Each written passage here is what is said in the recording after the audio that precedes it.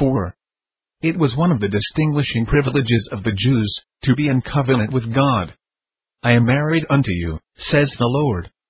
The privileges of the Christian Church are increased, and not diminished.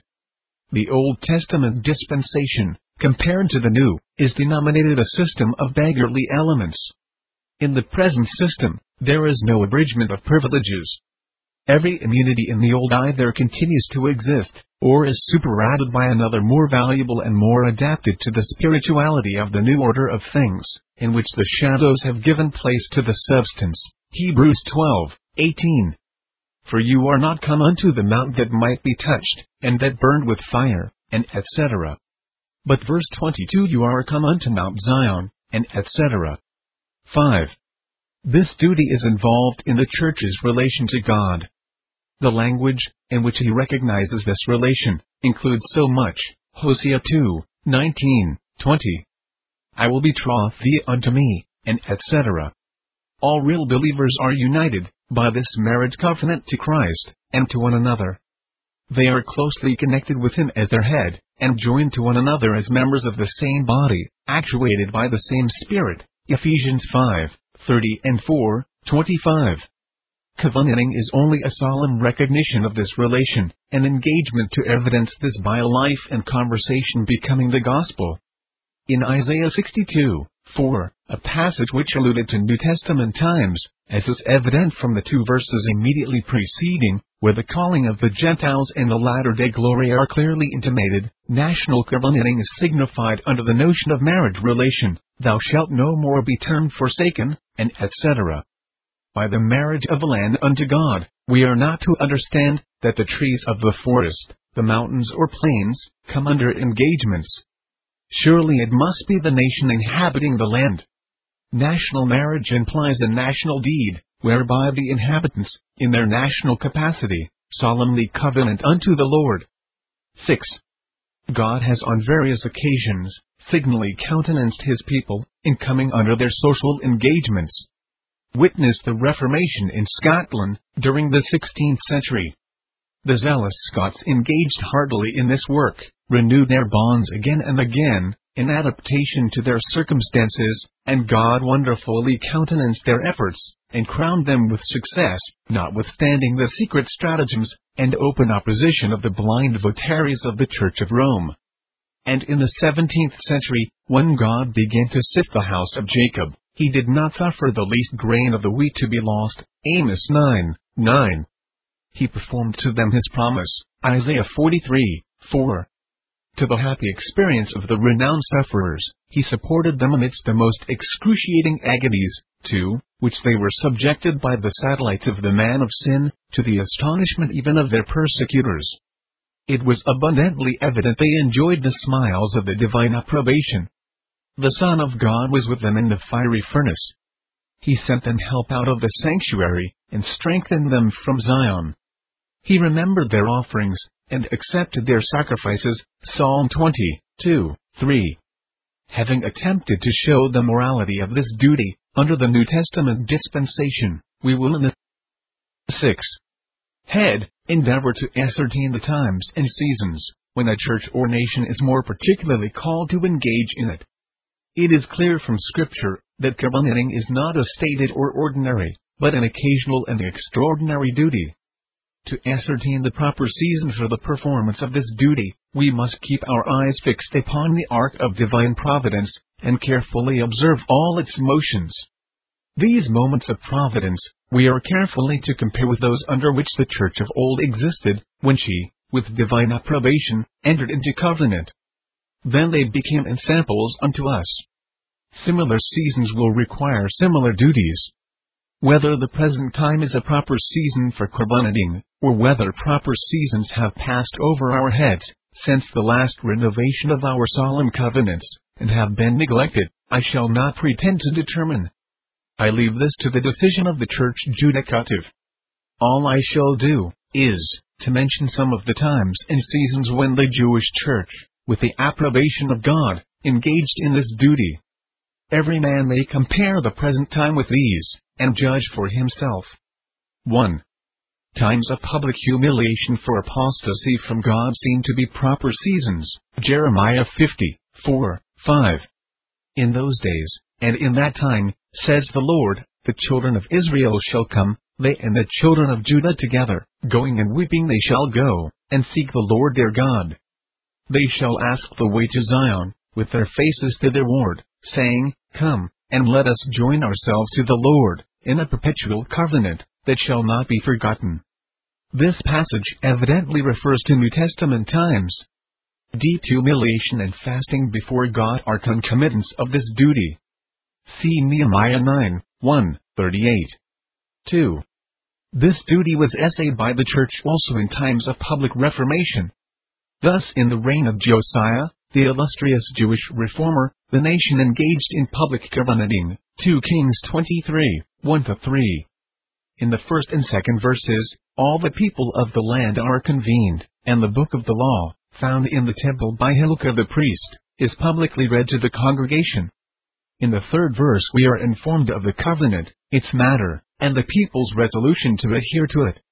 And the king stood by a pillar, and made a covenant before the Lord, to walk after the Lord, and to keep his commandments, and his testimonies, and his statutes, with all their heart, and all their soul, to perform the words of this covenant, that were written in this book. And all the people stood to the covenant. This example was carefully imitated by our ancestors in the 16th century. 3. The Church of old engaged in this duty, in times of public thanksgiving, for special deliverance. Thus in 2 Kings 11, when the reins of government were wrenched out of the hands of the wicked Athaliah, and the young prince Joash crowned and anointed king, we are informed, verse 17, that Jehoiada made a covenant between the Lord and the king and the people, that they should be the Lord's people, between the king and the people. And verse 20, all the people of the land rejoiced, and the city was in quiet. To the same purpose in Psalm 76, which was penned on the deliverance of Jerusalem, from Sennacherib's army, in the days of Hezekiah, the Spirit of God calls upon the church and nation of the Jews, to covenant unto the Lord in testimony of their thankfulness. Verse 11. Vow, and pay unto the Lord your God. 4. Another season for public covenanting, sanctioned by the example of the Old Testament church, is when the hearts of God's professed people seem bent on backsliding and apostasy from Him. Thus Moses, finding the children of Israel of a backsliding disposition, and fearing that they would apostatize after his death, calls upon them to a renovation of covenant with God, that their hearts might thus be established and fortified against iniquity. Deuteronomy 29:10-15. In like manner, Joshua, seeing the rebellious disposition of the tribes of Israel, shortly before his death called them together to Shechem, and made them give bond for their good behavior, when he would be gone to his fathers. Joshua 24:25. So Joshua made a covenant with the people that day, and set them a statute, and an ordinance, in Shechem. 5. Times of great effeing of the divine Spirit seem to be proper seasons for covenanting. When God promises times of refreshing from His own presence, we find this important duty essayed with great alacrity. Thus Isaiah 44:3-5. I will pour water on him that is thirsty, and floods upon the dry ground. I will pour my Spirit upon thy seed, and my blessing upon thine offspring. In consequence of this effeing of the waters of the upper sanctuary, they shall spring up as among the grass, as willows by the watercourses. Feeling in their souls those blessed influences of the Holy Ghost, they give themselves away unto God, in a covenant not to be forgotten. One shall say, I am the Lord's, and another shall call himself by the name of Jacob, and another shall subscribe with his hand unto the Lord, and surname himself by the name of Israel. To call oneself the Lord's implies a surrender of person and service unto Him. To designate oneself by the name of Jacob, and to surname oneself by the name of Israel, imply connection with the Church of Christ, the New Testament Jacob. To subscribe with the hand unto the Lord seems to involve in it, entering into a covenant bond, to be faithful in the performance of duty. 6. Another season for public social covenanting with God is when we commemorate the death of Jesus in our sacramental feast. It is generally known that the word sacrament signifies an oath. It is a military term borrowed from the Romans. Those who were enlisted soldiers in the army swore fidelity to their general, and this oath was by them called sacramentum. This term has been, very properly, transferred from the military to the theological department, and is only another name for baptism or the Lord's Supper. The reason of this is evident. In these ordinances, we are considered as swearing allegiance to the captain of salvation. The supper, being a social institution, is that with which we are concerned at present. As Jesus confirmed the covenant by his death, and commanded this to be commemorated by the symbolical representation of bread and wine, we, by participating of them, solemnly says Amen to that glorious transaction, and engage to fight valiantly under his banner. Hence the supper is called the New Testament in his blood, and partaking of the feast, a showing forth his death till he come. In this ordinance, therefore, the Church publicly covenants with God, and engages, through the strength of grace, to resist the devil, the world and the flesh. But that covenanting, in this way, does not supersede the necessity of entering into a formal bond, will appear more fully in the 7th head, which shall consist in answering some of the objections made against the doctrine of covenanting, as handled in the preceding part of this discourse. 1. Objection. Since covenants and etc. bind only to those duties, to which we are previously bound by the moral law, they are unnecessary. The matter of any promise, or engagement, must be either right, wrong, or indifferent. If right, we are bound to it independently of any act of ours. If wrong, no act of ours can bind us to it. If indifferent, to these there can be no obligation. Not to mention that this objection is deistical, with a witness, for the Scripture expressly says, vow, and pay, and etc., and declares, that an oath for confirmation is the end of strife, Hebrews 6:16. It may be observed that it is repugnant to the common sense of mankind. Among all nations, an oath or covenant constitutes the highest security which a man can give for his veracity and integrity. When a person is summoned as a witness, before a court of justice, he is necessarily bound by the moral law, to tell the truth between man and man. See the 9th precept of the Decalogue, Exodus 20:16. Thou shalt not bear false witness against thy neighbor. By the objection under consideration, an oath then would be useless. The propriety of superadded self-obligation was already illustrated. It shall not now be resumed. I would only observe that, when the witness is tested, he recognizes the obligation of the moral law, and, by his own act, solemnly binds himself to do conscientiously what it requires. In like manner, in covenanting to God, we acknowledge ourselves previously bound, by the moral law, to obey and serve him with all our heart, and etc., and solemnly bind ourselves to a conscientious performance of the duties therein commanded.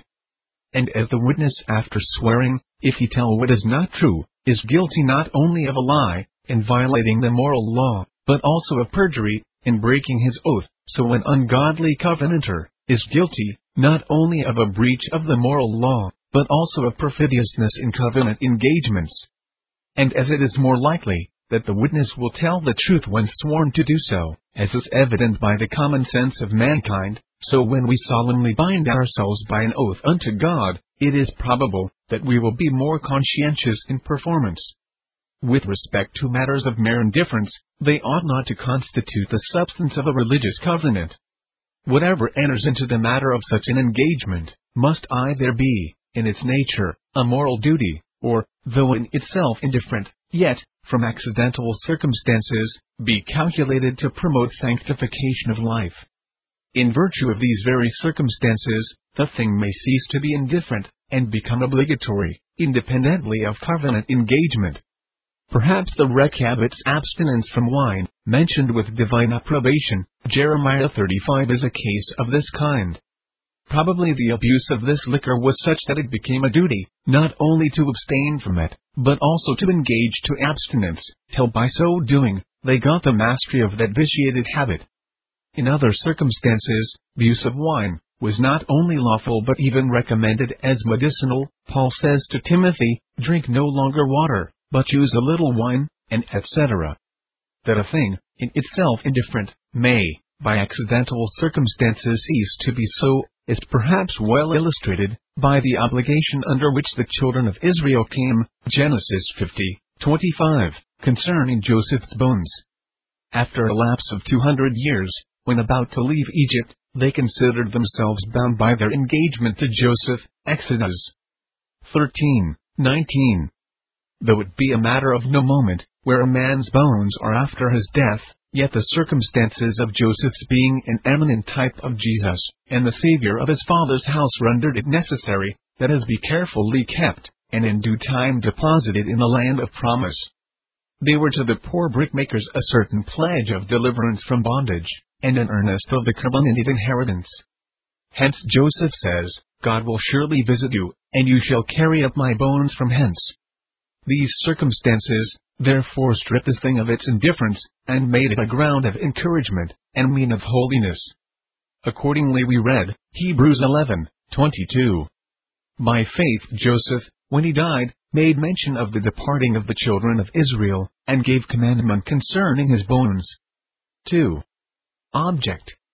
The British covenants were only oaths of allegiance to a particular sovereign or family, and were nullified by the new order of things at the Revolution settlement. Their obligations ceased with the House of Stuart, unto which they were sworn. It will readily be admitted, they were oaths of allegiance. But to whom? Primarily to the ruler of the skies, and to the government only, while continuing to prosecute the interests of the King of Kings.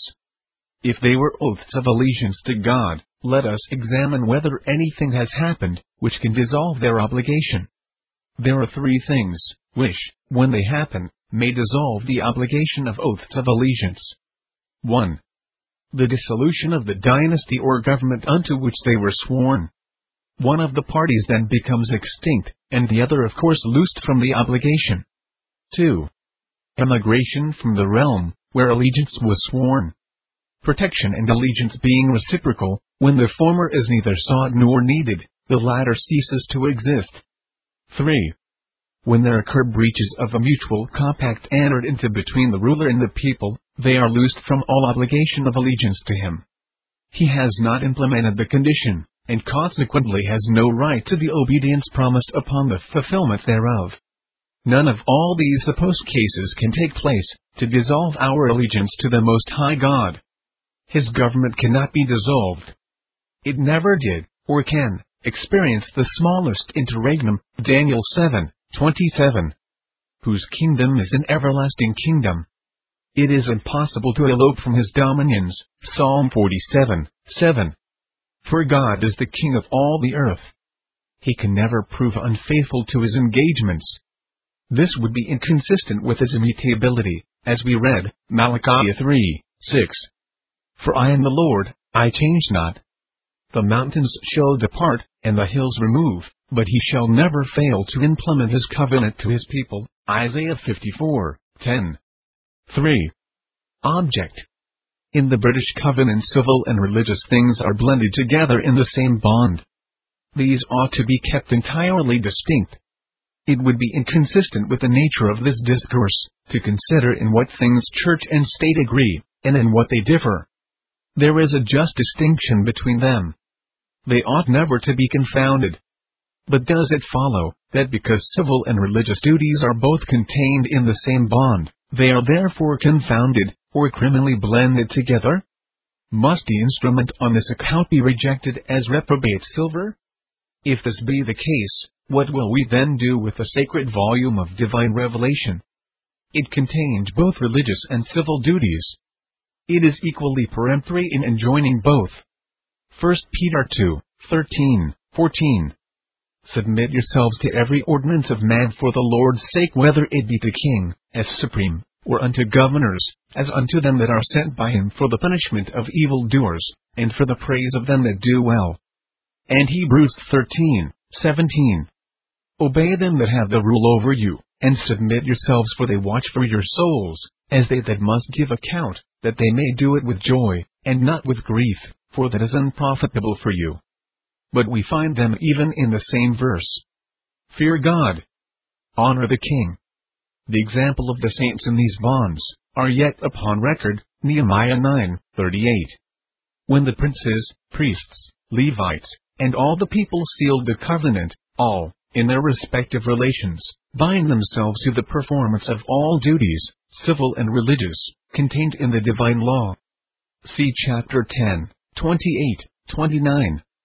4. Object. Since you deny that the present powers have any rightful claim to allegiance from the British covenants, there is at least part of these bonds, which in their present form, has no obligation. The form then is changed. But as matter and form are both necessary to the existence of anything, destroy the form and the thing ceases to exist in the predicament in which it formerly existed. The form of these covenants is destroyed by your own principles, therefore their existence as covenants ceases. There are, to be sure, some people, in other respects judicious, who rigidly contend for the covenants precisely in their present form. As in their present form they comprehend all ranks, we noblemen, and etc. Some think that though the government, and great majority of the nation have risen from their engagements, yet in their present form their friends can find language sufficiently precise, and adapted to their rank and situation. However well meant this may be, it is doubtless a mistake. When taken in connection with the pious views of its advocates, it may perhaps be properly denominated a right-hand extreme. They are afraid of infringing upon sacred deeds. Such a disposition is laudable. Let it however be subjected to the dominion of reason. Contempt for the deeds of ancestors, on the one hand, and a superstitious veneration for them, on the other, are extremes equally to be avoided. The former is impious, the latter is idolatrous. What is there in human composition, which may not admit of alteration? The fluctuation of living languages clearly demonstrates this. The language of our ancestors 500 years ago, however suitable to those times, is barely intelligible at present, and in several instances, scarcely decent. Take the Venerable Wycliffe's translation of the Bible, as a proof of this. This is not meant as a reflection on our forefathers, but is owing to that constant flux, which is found in the mode of phraseology of all living languages. But it may be farther observed, that circumstances also often vary. Much of the forms of covenants depend upon these circumstances. The form of course ought to vary, with the circumstances which produced it. For instance, our covenants could not be renewed in their present form, without many explanations and marginal references. What valuable purpose would this serve? What is there so sacred in the bare phraseology of these covenants, that, when explanations are necessary, we may not substitute these for the original text? If there be, I confess I cannot see it. Let every moral duty in these sacred deeds be carefully gathered up, and put into a form and phraseology, adapted to our existing circumstances. To these we are already bound, not only as moral, but also as covenant duties. We are bound to them, not only by the divine law, but also by our representation in our fathers, which we consider equally obligatory as our own solemn act. That the forms of covenants are only circumstantial, and may be lawfully altered as circumstances require, is abundantly evident from the history of covenanting in the Old Testament. But admitting, as I have done, an alteration in the form of these covenants, this does not destroy their validity, or nullify their covenant obligation. It might be asked, how much of the present form of anything is essential to its specific existence? Legs, feet and toes, arms, hands and fingers all belong to the present form of human beings, but should a finger, or toe, or even an arm or leg be cut off, the form would be somewhat altered. Would this amputation destroy the essentials of humanity? Suppose a man, who has a wife and family, enters into the ministerial office. Part of his ordination vow is, that he shall faithfully discharge the duties of the conjugal relation. Should his wife and children die, and he stand no longer in a family capacity, this part of the vow being circumstantial, ceases with this change in his circumstances. Does this destroy, or in the least invalidate his ordination oath? Certainly not. He has no less ministerial authority on this account. In like manner the obligation of the moral duties contained in these covenants, not only as moral, but also as covenant duties, still remains, though the form and phraseology may undergo considerable alterations. The example of the Reformers in the 16th century is full in point. 5. Object. We covenant with God in the ordinances of baptism and the Lord's Supper. Anything more is unnecessary. This proves too much, and consequently, by a well-known rule in reasoning, proves nothing. According to this, covenanting in Old Testament times was unnecessary. The Church then covenanted with God in the institutions of circumcision and the Passover, which were substantially the same with baptism and the Lord's Supper in New Testament times. This, however, did not render public social covenanting unnecessary then, neither does it now. 6. Object. To make adherence to these covenants, and an unlimited approbation of every tenet and act of the Reformers, in entering into and maintaining them, necessary to admission to church privileges, renders your terms of communion very complex and unwieldy. And as many of the documents are now involved in obscurity, through the lapse of time, and the inaccuracy of records, a considerable part must be believed implicitly, and rested upon the fallible testimony of men. Perhaps it may be admitted that our terms of church communion could well enough bear some simplification and amendment. We never believed them to be perfect with respect to an unlimited approbation of our venerable Reformers. This we never require. We would wish to be followers of them as far as they are followers of Christ. We would call no man master, with regard to the articles of our faith. To the law and to the testimony of God, we would look for the sanction of all our religious principles, and approve of our ancestors, only as far as their conduct was agreeable to that enduring rule. We adhere to our present religious system, not because it was adopted by our ancestors, but because we believe it to be agreeable to the Word of God, and consequently ought to be adopted by all nations, wherever the Scriptures have been revealed. We admire their faithfulness and valiant contending, and hold ourselves bound to go and do likewise. As to the charge of implicit faith, it will, I trust, appear unfounded. Some knowledge of the history of any society is necessary previous to a junction with it. Upon the man who would connect himself with any particular society of men, independently of this knowledge, the charge of implicit faith may justly devolve. This is necessary to form an accurate view of the ground on which the society stands. Particular parts of its history may be so interwoven with its constitution and laws, that the knowledge of the former is necessary to appreciate the value of the latter. With these, it is the business of every one, who intends connecting himself with a society, to be acquainted. Just so in our church admissions. We do not make anything a term of communion, but what is founded on the Word of God. And when we find a man totally ignorant of our ecclesiastical history, we consider him unqualified to be an accurate judge of our church standing. I shall now conclude the subject with a few inferences. From the text and doctrine, we may see that all our rights are limited by the divine law. What it commands we have a right to perform. What it forbids we have no right to do. It was already observed that God has delegated moral power to rational agents. This is the origin of all our rights. That men have a right to worship God, whatever way their conscience may dictate, is, with the present generation, a very popular doctrine. It has insinuated itself into the creeds of almost all denominations of professing Christians. The man who denies it is accounted an enemy to society, and is branded as maintaining persecuting principles. We maintain that men have no right to worship God any other way than He Himself has prescribed, and that every deviation therefrom is a violation of His law, and rebellion against His sovereign majesty.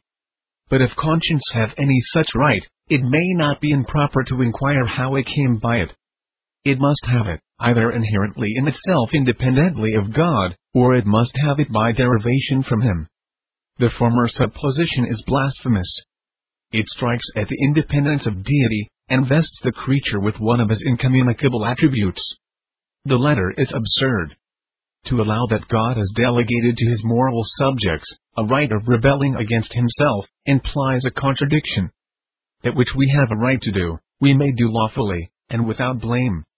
But God has enjoined obedience to His law, under pain of eternal damnation, yet by the hypothesis, we may, if our conscience dictates so, lawfully violate this law, for we have a right to do it. But God can delegate no such right to His creatures. It would be inconsistent with His nature and perfections. Either the divine law has some precise meaning, or it has not. If the latter, it is useless. It would be gross imposition to give a law, which has no meaning, and at the same time punish the violation of it with eternal misery.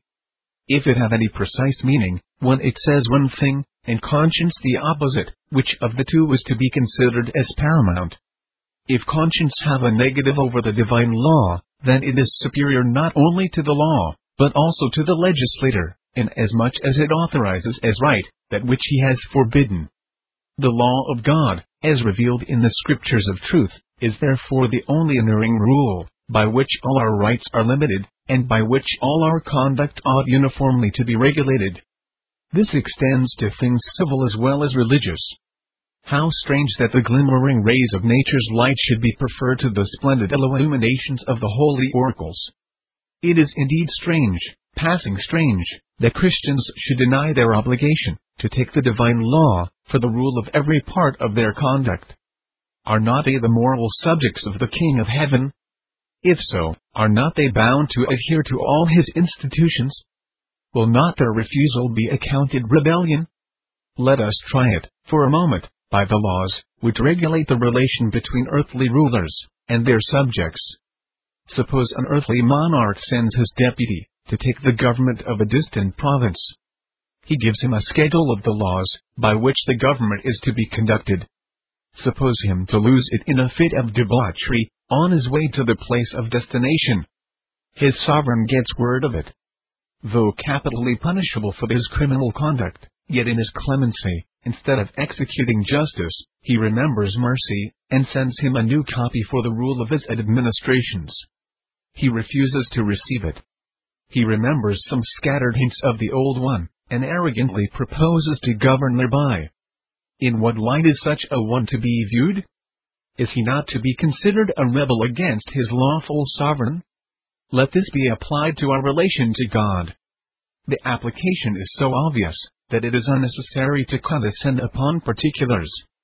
When the Lord in goodness has sent His law to any nation or people, they are bound to receive it with thankfulness, and make it the rule of their civil as well as religious institutions.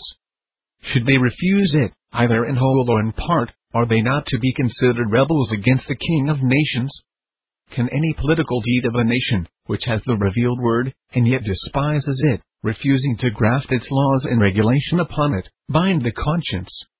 Is not that nation still worse, which, though it has recognized the law as its rule, and solemnly sworn allegiance to God agreeably to its requisitions, casts all behind its back, and persists in rebellion against the Omnipotent? The deed of a society constituted upon such a basis cannot bind the conscience. 2. From this text and doctrine, we may see that it is the duty of a church or nation to covenant with God. He has expressly commanded it. When done, He has recognized the obligation. The example of the saints in Old Testament times, and of our ancestors in reforming periods, ought not to be lightly esteemed. Though dead, they yet speak to us, by their example, saying, "Go you and do likewise." 3. Hence we may see the great sin of covenant breaking. It is in direct opposition to the divine law, pours contempt on the authority of heaven's eternal sovereign, is rebellion against His government, and justly exposes to the awful vengeance of His wrath.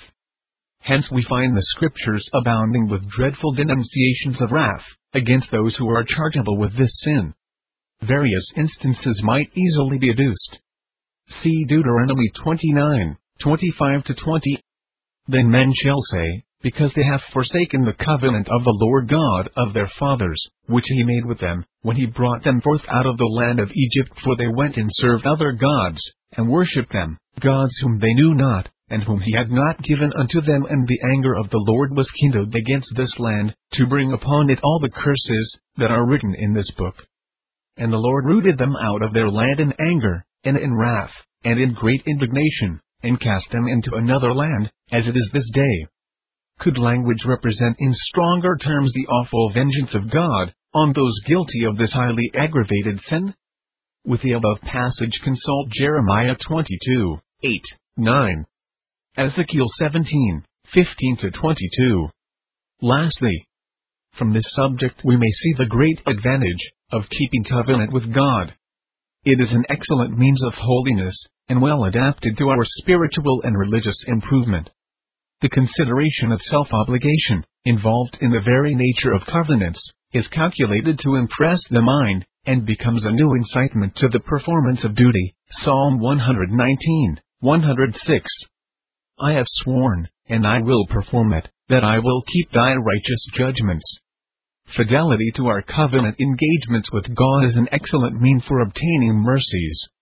Both temporal and spiritual blessings are promised. Isaiah 56:4-6. In Deuteronomy 5:33, after mentioning the covenant of the children of Israel, and stating the duties contained in it, we find obedience urged and expected, by the powerful argument of self-interest. You shall walk in all the ways, which the Lord your God has commanded you, that you may live, and that it may be well with you, and that you may prolong your days in the land which you shall possess. By keeping covenant with God, we maintain with Him the most honorable relation. Isaiah 62:4. Thou shalt be called Hephzibah, and thy land Beulah, for the Lord delights in thee, and thy land shall be married. Can any relation be more honorable than this? Will not the very consideration of it actuate as a new principle of activity and duty, and give vigor to the spring of evangelical obedience? By conscientious adherence to covenant engagement, vice and immorality, so offensive to God and disgraceful to our kind, are greatly discouraged, and the state of society gradually ameliorated. And, finally, by steadiness to covenant engagements to regulate every part of our conduct by the moral law, we contribute our mite to the glory of God, and approach nearer and nearer to that ground, on which the Church is commanded to stand, and which she shall occupy, when Jesus shall reign in Jerusalem, in Mount Zion, and before His ancients gloriously.